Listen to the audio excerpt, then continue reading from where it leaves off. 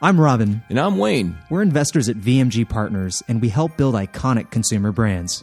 Every day, some of the world's most fascinating founders share their stories with us before they've made it. There are highs and lows, Mistakes and triumphs. but always extraordinary results. And now we're sharing these stories with you. This is Unfinished Biz.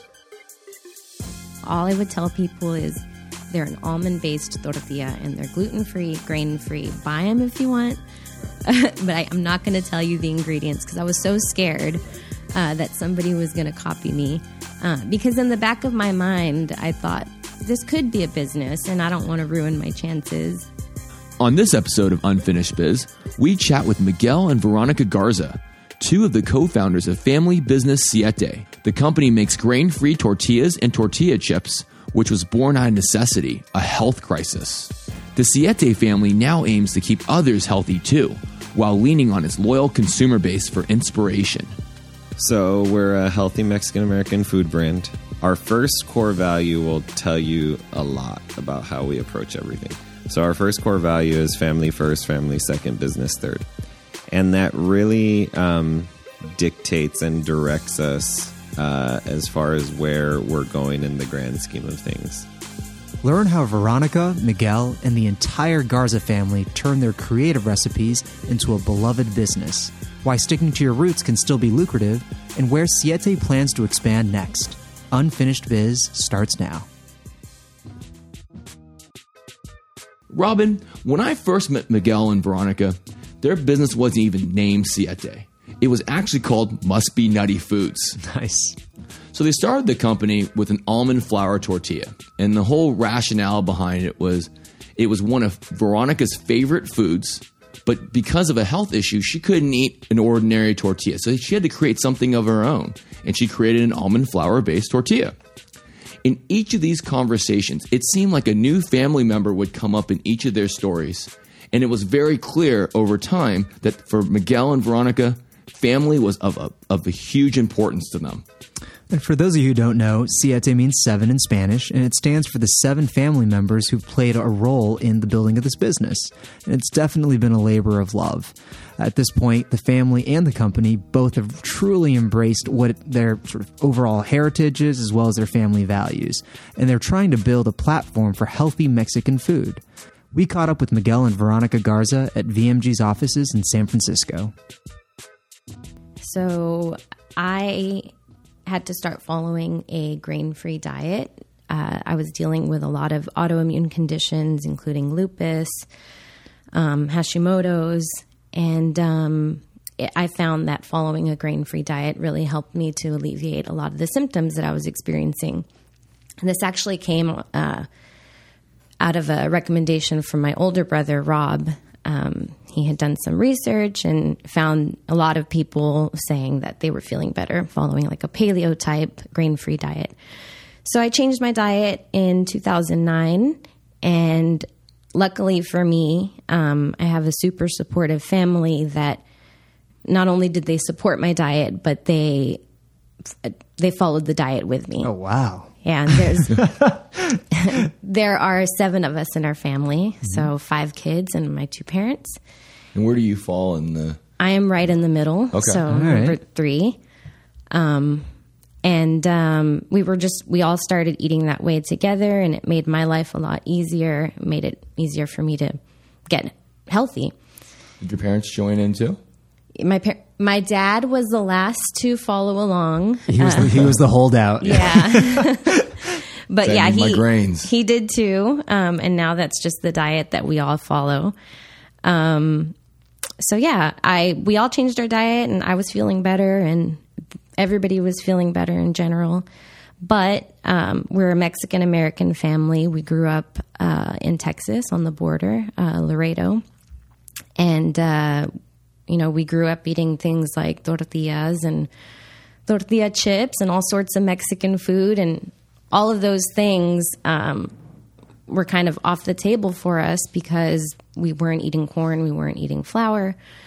So we really felt like we were missing a part of our culture, really, when you can't participate in, enjoying those foods. So I've just always been a little bit of a tinker in the kitchen. I don't really have any professional background in that. Never been trained, but I just like to cook. So I guess I don't remember exactly how it happened, but I think I just started looking for ingredients that I knew I could eat, grain-free, more nutrient-dense, that I could somehow throw together and have something similar to a tortilla. Tortillas were a big part of our diet. Like, the way we eat them isn't necessarily the way everybody else eats them. Like, you make a taco. For us, it was often just what you had in the middle of the table, and you use it like a fork. Right. It's a vessel and it's a fork.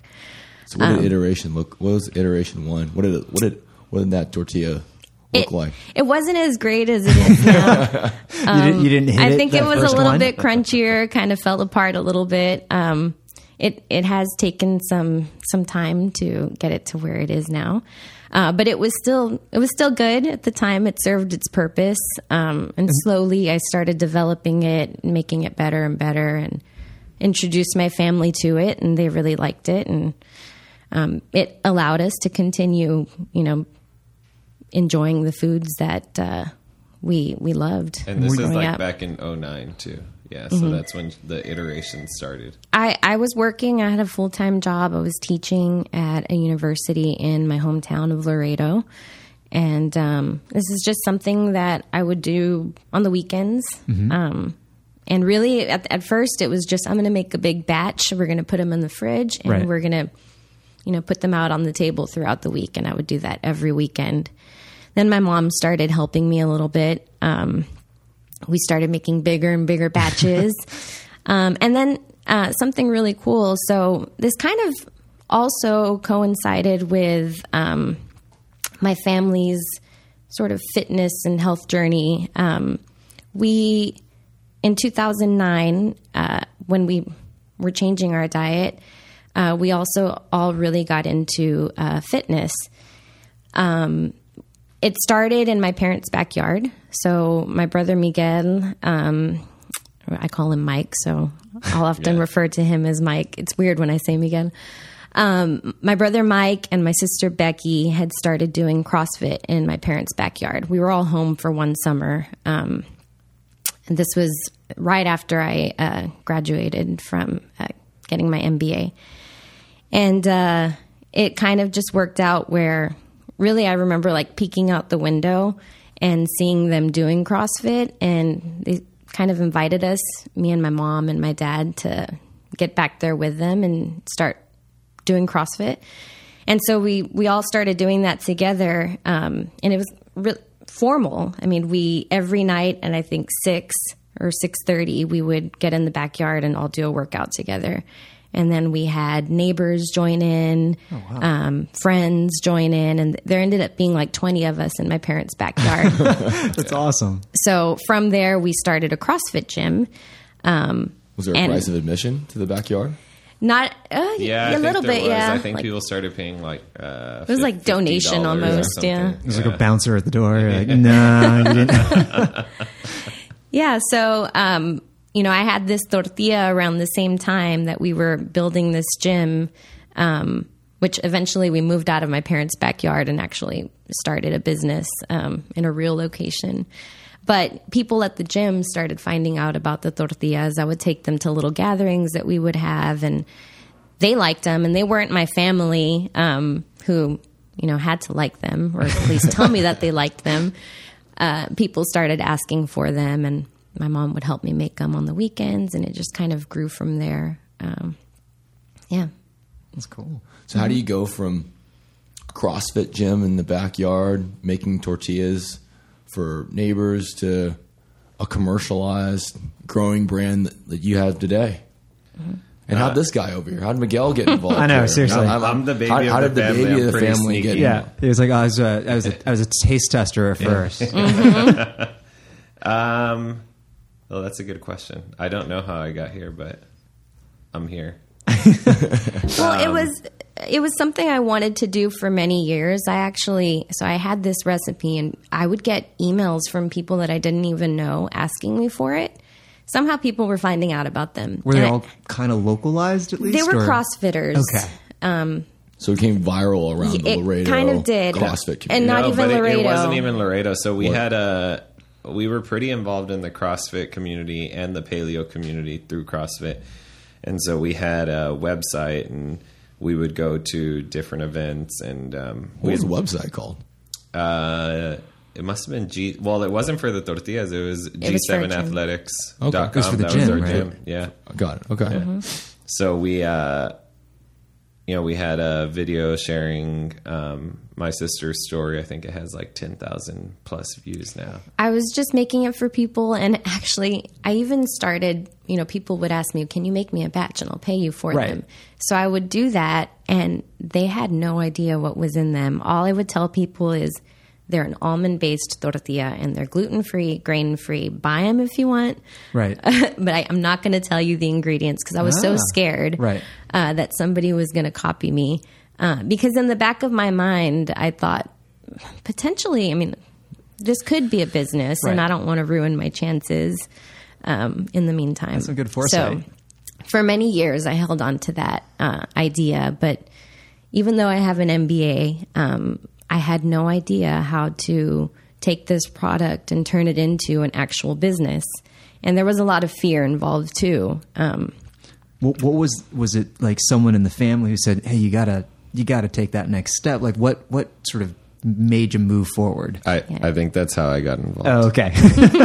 So I was living in Austin, and during the time that she was continuing to iterate on the tortilla, I was in law school. It was probably like 2011.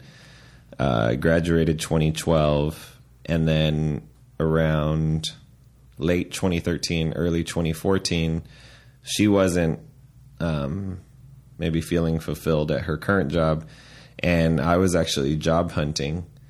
And I think we started probably having conversations almost every day, if not weekly. And what I remember about the conversations was like, either we're going to do this or somebody else is going to do it down the road. And we're either going to like fail, which will be fine, or we're going to be really upset that someone else did it and was successful.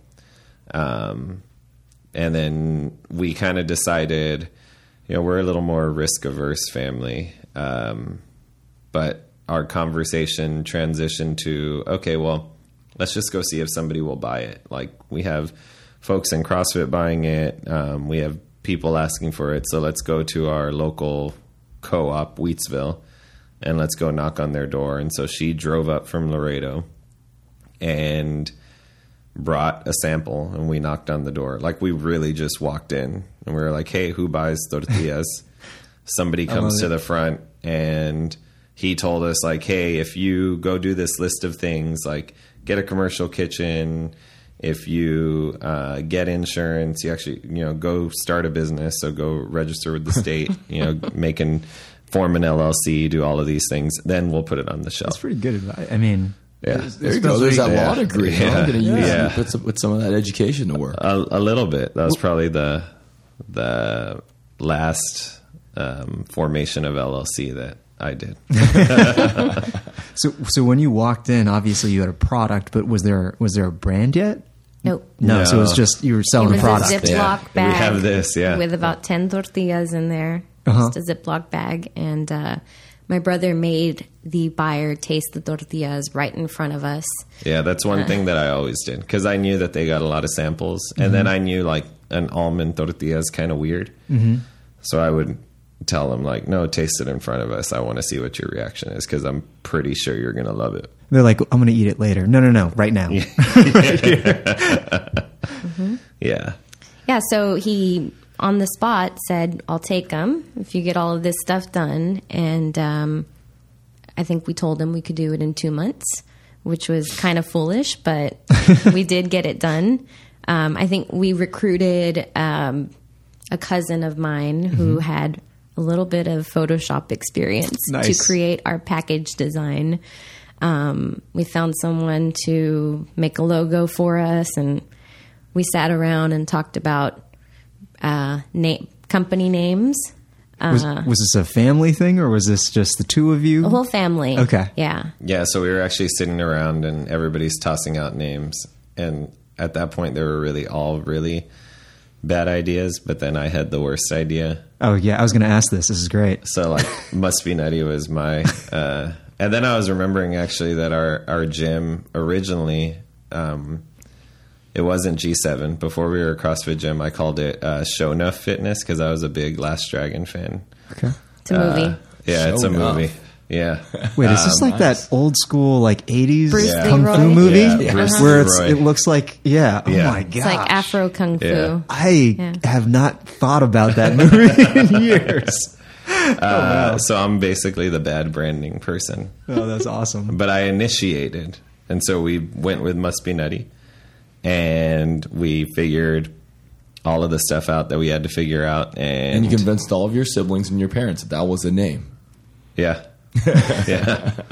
Yeah. Well, it was just like we have to move really fast. Right. That's And right. if we don't move really fast, like somebody else is going to do it. I think that's what we've always thought. If we're not sprinting, somebody else is. So Right.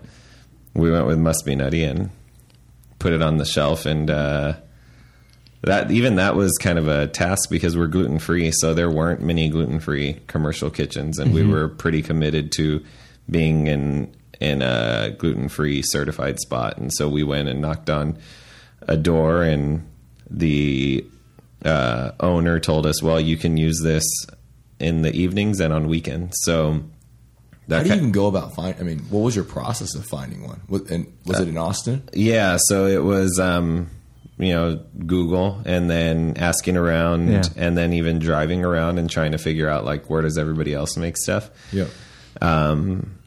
Yeah, and then that kind of started the process where from then until now, my sister and my parents have been driving back and forth from Laredo to Austin at least once, sometimes twice a week, which is about a 3.5 hour drive. Each way? Yeah. Oof. Yeah. And so they've been doing that since. So for that whole, as we were kind of getting things going, they were coming up every weekend, and my dad, my mom, my sister Vero, and myself were hand making the tortillas in a commercial kitchen, like starting at, let's say 9 p.m. on a Friday. And then we would, do a small batch. We would go all day Saturday, unwind like at the Alamo Drafthouse, which is a movie theater. Yeah. And then go back in Sunday morning. Wow. And then my parents would drive, Vero and my parents would drive home Sunday night. Oh. Yeah. How long was that? Did that sort of schedule last for? About a Year? year and a half. Oh, wow. Yeah.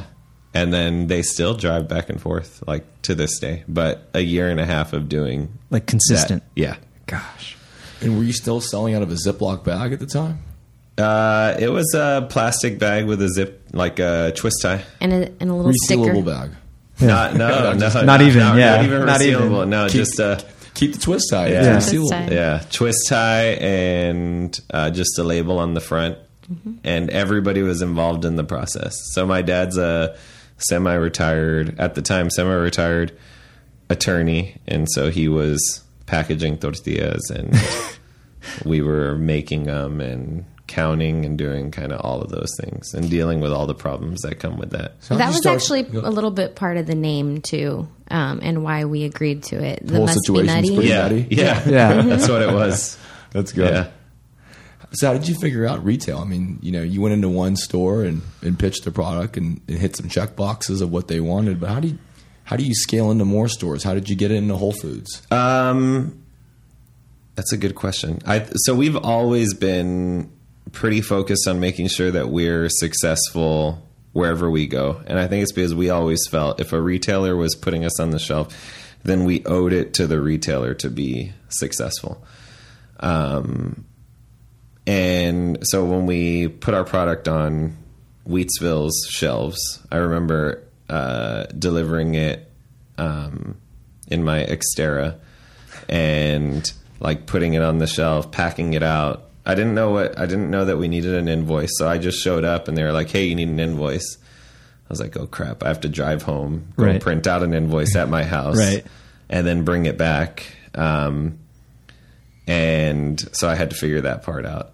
And then then they're like, okay, are you going to pack it out yourself? And I was like, I don't know what packing a shelf out means, but I'm imagining that I'm supposed to put it out there. So we put the product on the shelf, came back the next day to check on it. At this time, we were really just using Instagram, a little bit of Facebook, and put 2 cases on the shelf.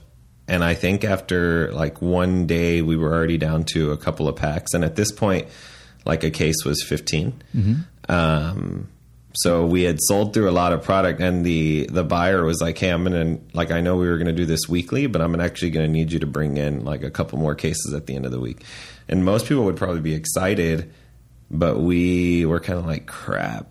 Now we have to go into the kitchen again. I know. It's like, guess what? Guess what, parents? I've got some good news and some bad news for you here. Yeah. Explain to the audience your product. So where does it stand at this point? Maybe talk about what part of the store it's sold at and what it is, price points. Yeah. We sell grain-free tortillas. So we currently have 3 varieties: almond flour, cassava and coconut, and then cassava and chia.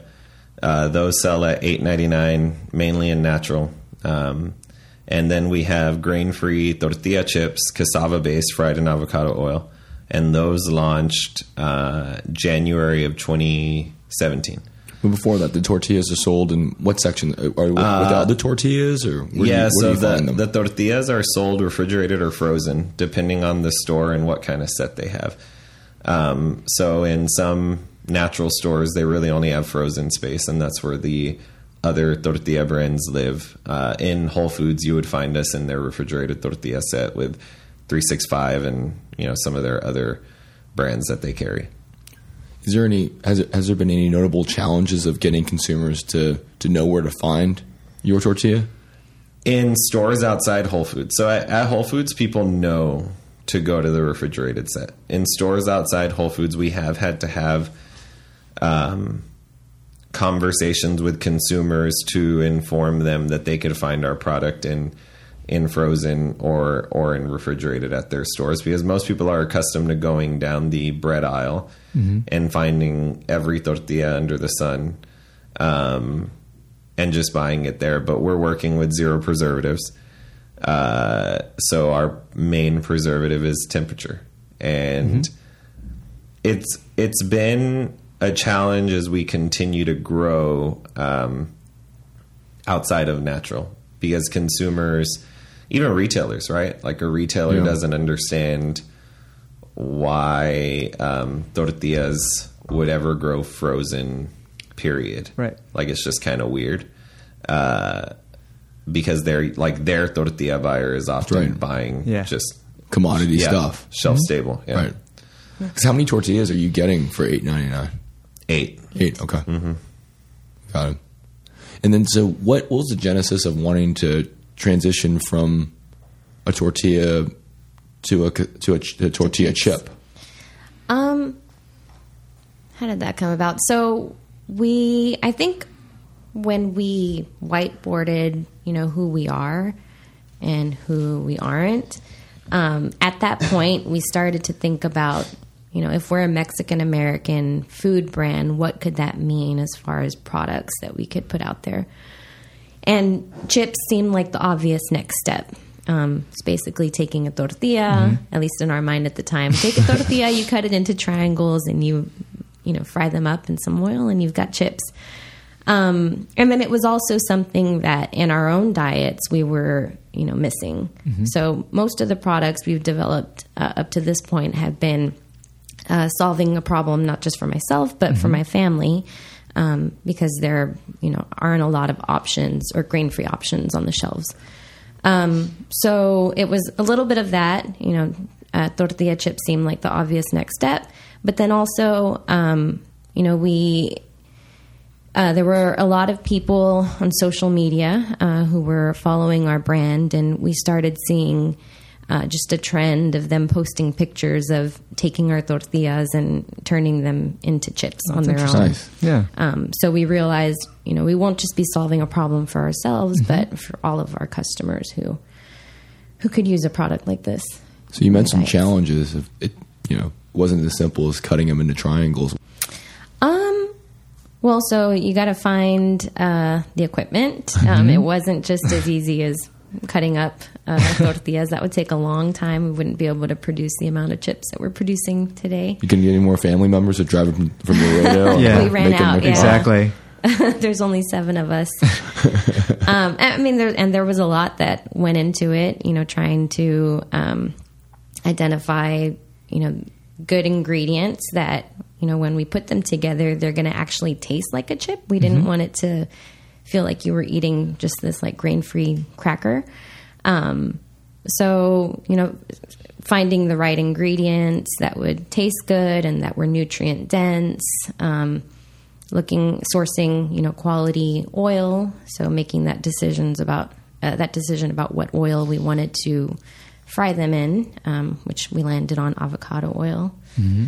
And then, there's all of the manufacturing stuff that goes into that. Yep, that makes sense. Mm-hmm. Yeah, and then at the same time, you have. I'm going to pick on you, Wayne, Oh no! because I was sitting with Wayne and I was like, "Yeah, I think we're going to go into a new category," and he had no idea what we were doing because we hold everything pretty close, and he gave really good advice, and it was like, make sure that you stay in your category that you're currently in, like stay focused, which I think is really good advice. But we're pretty stubborn, and I was like, okay, we're probably not going to do that, but I think that it's going to be pretty exciting. Well, in a way, you did. You leveraged off a tortilla into a tortilla chip. It's not like you launched something completely out there. But it's a totally different Category and aisle of the different store. set. and Absolutely. yeah, and they're ambient storage, so you're dealing with a totally different supply chain. Yep. Oh, yeah.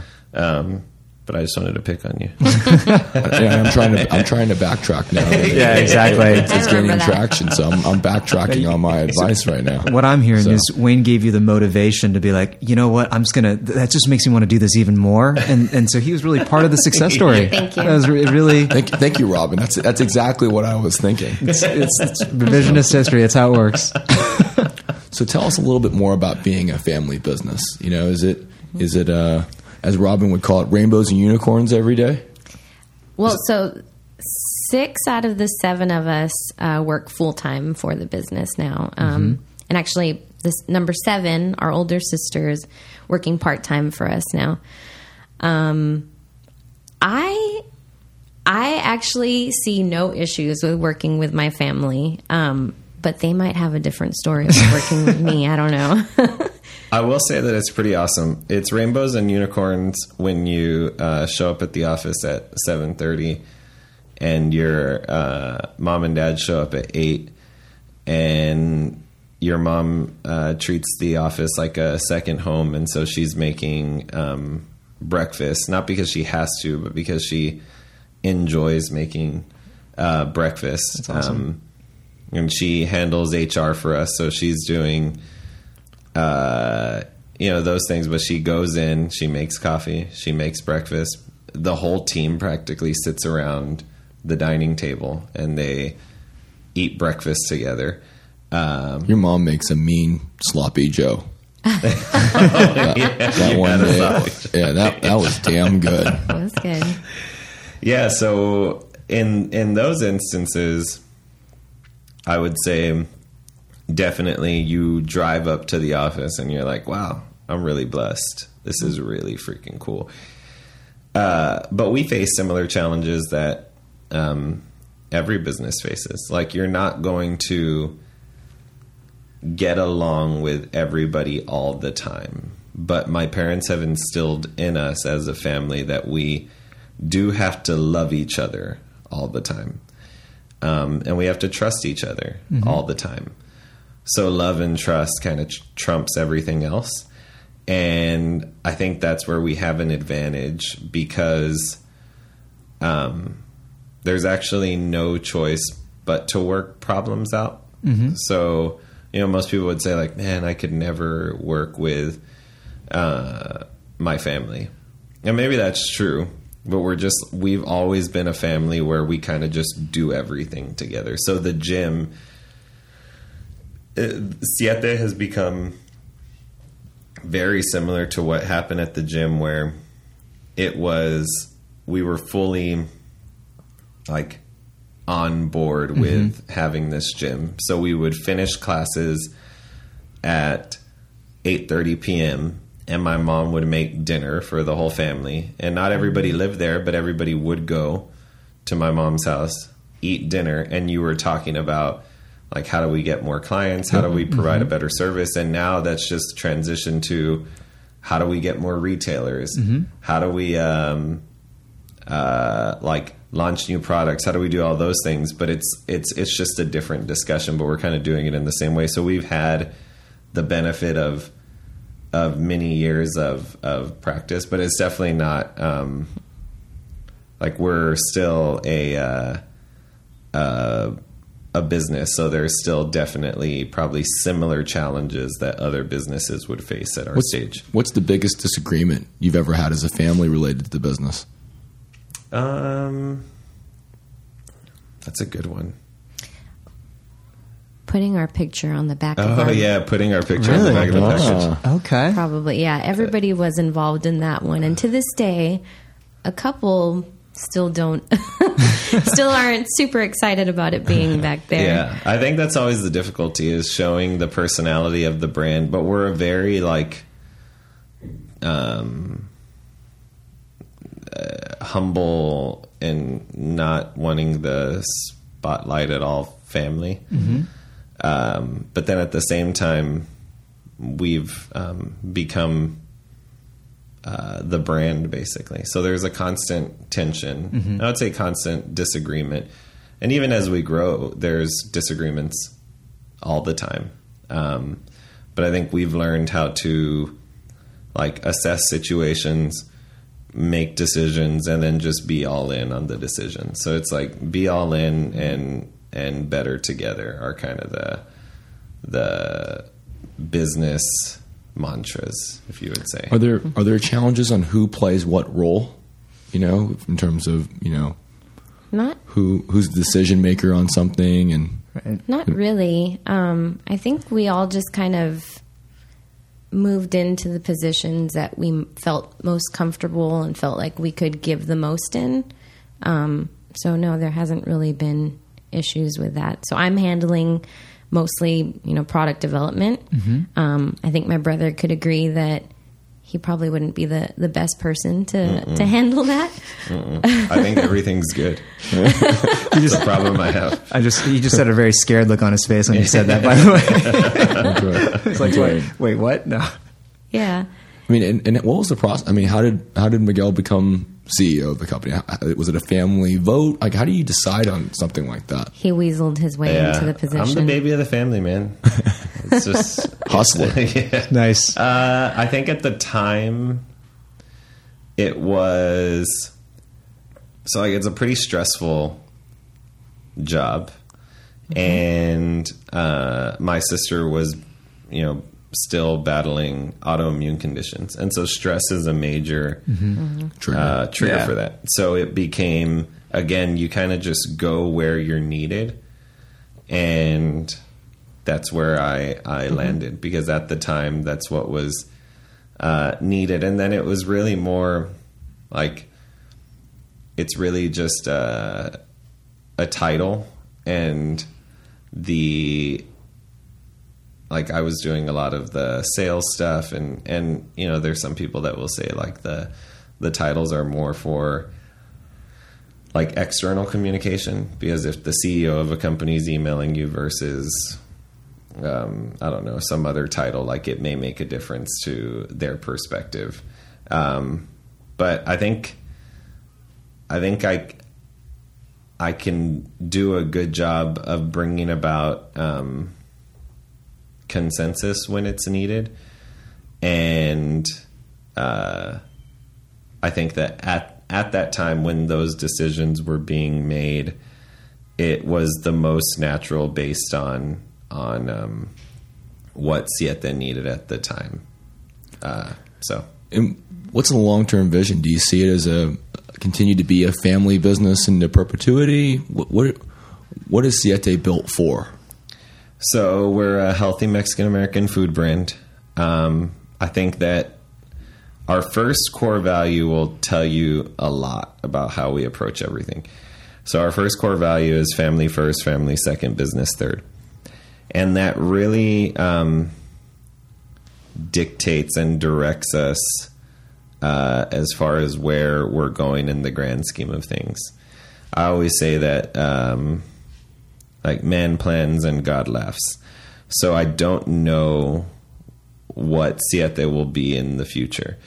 But I feel that if we're treating things in a family first, family second, business third way, and if we're doing things with integrity, then we'll continue to grow and continue to have a big impact in the natural foods industry, and then just the general business industry. And so if we'll be held in perpetuity as a multi-generational family business, I'm not sure. I'm not sure because we've made let's say a pact with each other that we will only continue going about things if everybody's still having fun. Because the love of the family is more important than the success of the brand. So that's what will dictate it. When we your head's down and you're running as fast as you can when you're doing a startup business. Mm-hmm. And every so often you pick your head up and it's like you kind of, take an account of everybody. It's like, are we still having fun? Are we still having fun? Do you guys do that systematically, or is it just more because you're a family, you're always together, you just check in? Yeah, we're always together, so we're just always checking in. Right after the break, we'll talk more with our guests, two of the co-founders of Siete Foods, Miguel and Veronica Garza. Unfinished Biz is a VMG Partners production. You can catch up on all our episodes at unfinishedbiz.com and chat with us on Twitter at unfin_biz. Subscribe to our podcast for free on iTunes or any podcast app of your choice.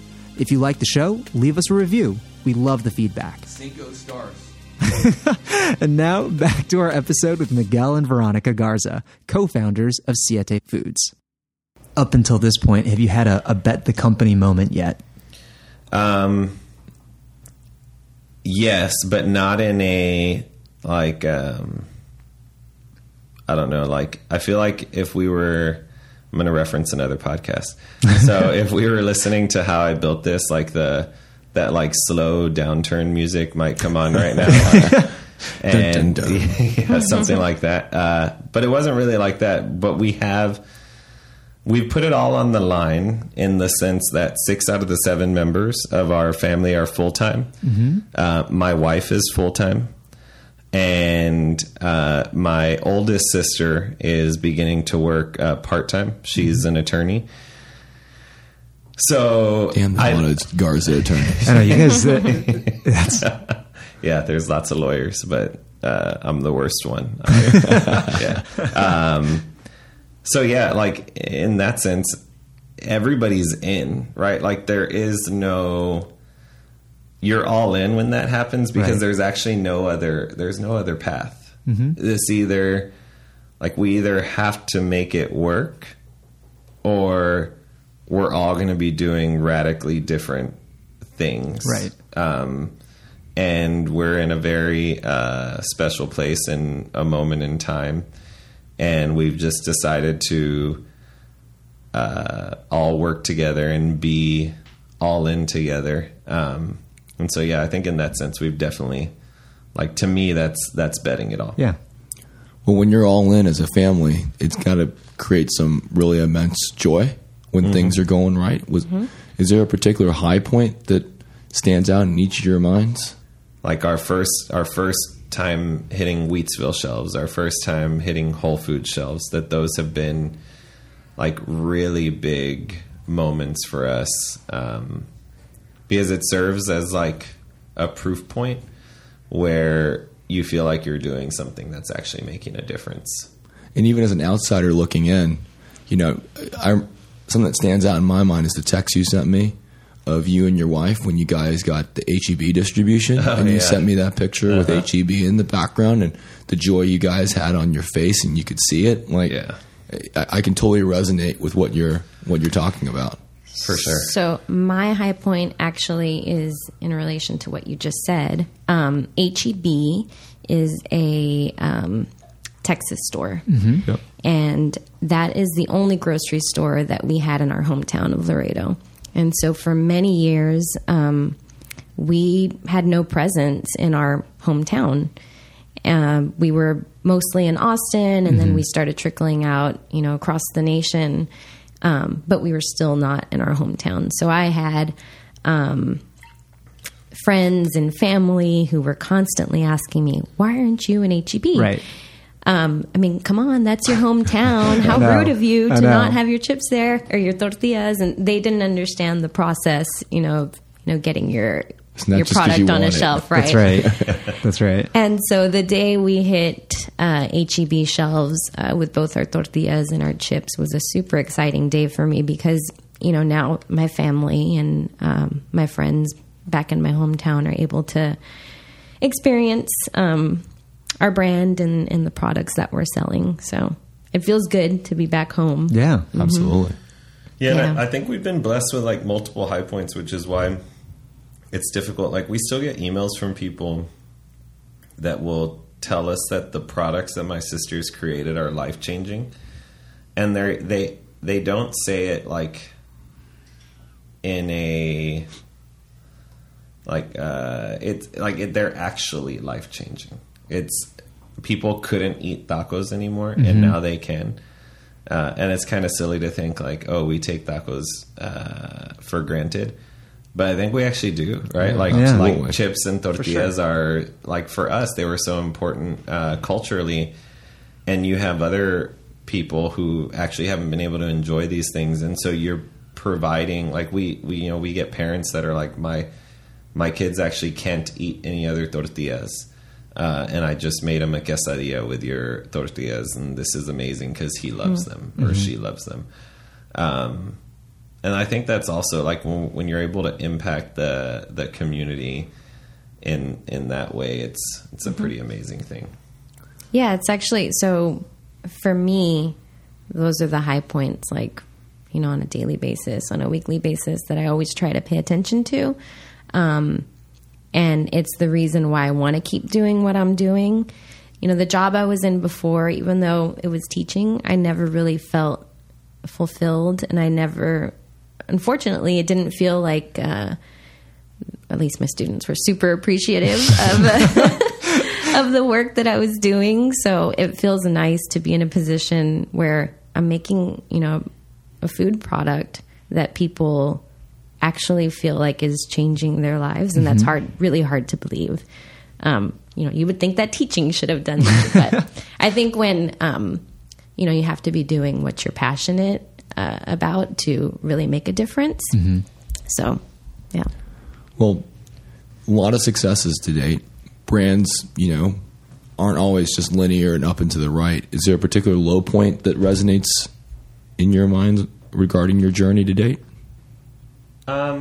I think we've had like probably a lot of the challenges that I put them out of memory. I think we've had a lot of the challenges that other brands have had. Like there was one time that we were at Expo East doing a pitch to a retailer, and then we got a call that our product was moldy at the shelf, and we knew that the product that was sitting in a cold storage warehouse was also moldy. And I think like at those moments, you kind of feel like the world is crumbling around me. This is it. Why are we even doing this? There was one time where I think this was actually a really low moment because it was the time when we all almost, my wife was reminding me about this, we all almost quit because we had purchased a machine that we thought was going to work. We basically refurbished the machine. Like, we had to totally clean this machine. Mm-hmm. And we tried for about a month to get it to work. And we probably spent... like, it was $10,000 on this machine, which was a lot of money to us. Yeah, that still is a lot of money. And it didn't work. And we couldn't get it to work. And this machine was supposed to allow us to scale up really quickly. And we were all spending, like I told you, my parents are driving up, my sister's driving up. We have a couple of employees, and we're spending hours upon out, like 7 days a week, at the kitchen, no breaks, and doing deliveries, still staying up until 3-4 in the morning and trying to figure out how to get a handle on this thing. And then the machine that you thought was going to help you actually doesn't help you because it doesn't work. Yeah. And so I remember my mom was crying. I was probably crying. My sister was probably crying. And you just kind of feel helpless because nothing's working. And I think probably in that moment, we took a break, and my dad probably gave us some sort of pep talk, like that we're lucky to be in a kitchen hand pressing tortillas. Like, there's other people that don't. There's other people probably that don't have the luxury of going through the problems that we're going through. Yeah, and stores were asking for our product. There was real demand. Customers were asking for it. So it was, in my true kind of mom and dad way, it was like, okay, shake it off. Suck it up. You're going to roll up your sleeves and screw this machine. We'll get rid of it. Mm-hmm. Or we're just going to keep making these things. Just keep going. Yeah. Just keep driving up from Laredo. Yeah. So what keeps you up at night these days? For me, it's probably always thinking about how I can perfect even, what we already have out on the shelves. Mm-hmm. And then also kind of dreaming up what could be next. That Makes keeps sense. me up. Yeah. What is next? Is there a little preview for our podcast here? So we want to be, and I think we will be, a healthy Mexican-American food brand. And I don't know. I mean... If I guess it, will you tell me? Maybe No. I can wink at you. No, No. she won't. I was. No, she won't. I know. I was literally like, "Are we going to break news on our podcast?" When does this podcast come out? Oh my gosh! Oh, way after you released that. Oh, I know exactly. We'll actually time it that way. Yeah. So there are a lot of just think about what Mexican American foods could be, and I don't know. Eventually, we might have something Mystery. Yeah. I know. It'll be pretty in awesome, those though. categories. Yeah. We're Yeah, excited. it'll be really awesome. What keeps you up at night, Miguel? So my joking answer is my dogs. I have 2 Australian Shepherds, and they wake me up in the middle of the night. My real answer is that that we're a real business, and that we're growing, and that there are people that we get to call family, that work very hard for us and for the team every day, and that we have a responsibility to our team to make sure that we're successful. And I think that's a pretty big burden. So we're a team of about a little under 20, and 6 out of the 7 of those are family. Then my wife, and then we actually just hired my best friend and best man from my wedding. So it's like, It's not intertwined or anything. Yeah, I know. no, not at all. So there's just a lot. We've kind of put it all out there. So, Rob, we come across a lot of brands, and it's usually of varying degrees of how differentiated it really is. But this one's pretty special. Totally agree. In the interview, Veronica made a phenomenal point. You know, trying to make authentic Mexican food without corn and flour, that's a tough ask. Mm-hmm. But I think they've been really rewarded by that by consumers. Once basically someone tries Siete, they're loyal. You know, I'm going to fanboy out. I love the product. And it's really great to see that the Garzas are so humble. And, you know, they admit that it's not always easy, but they are able to work with their own family. And they seem to have really cracked the code on that.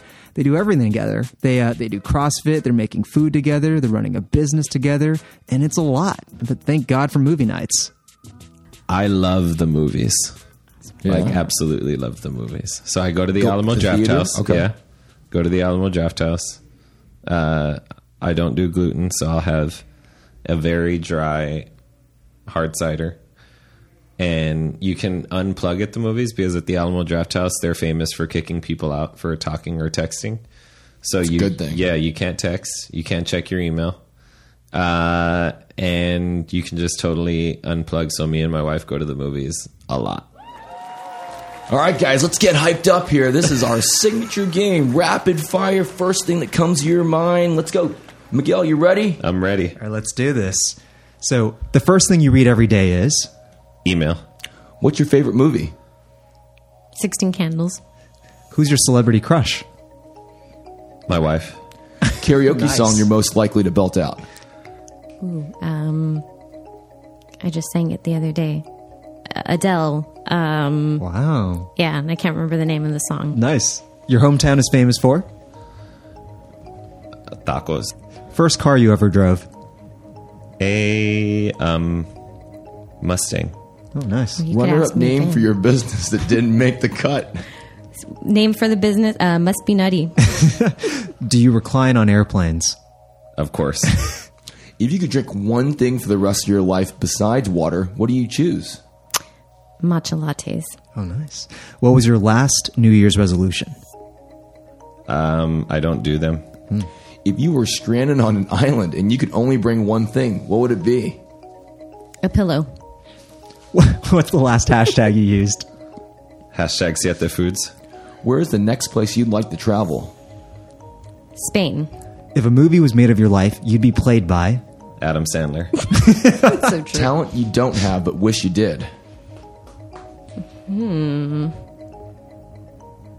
Oh, I have many talents. That's Great job, guys. Adam Sandler? Yeah.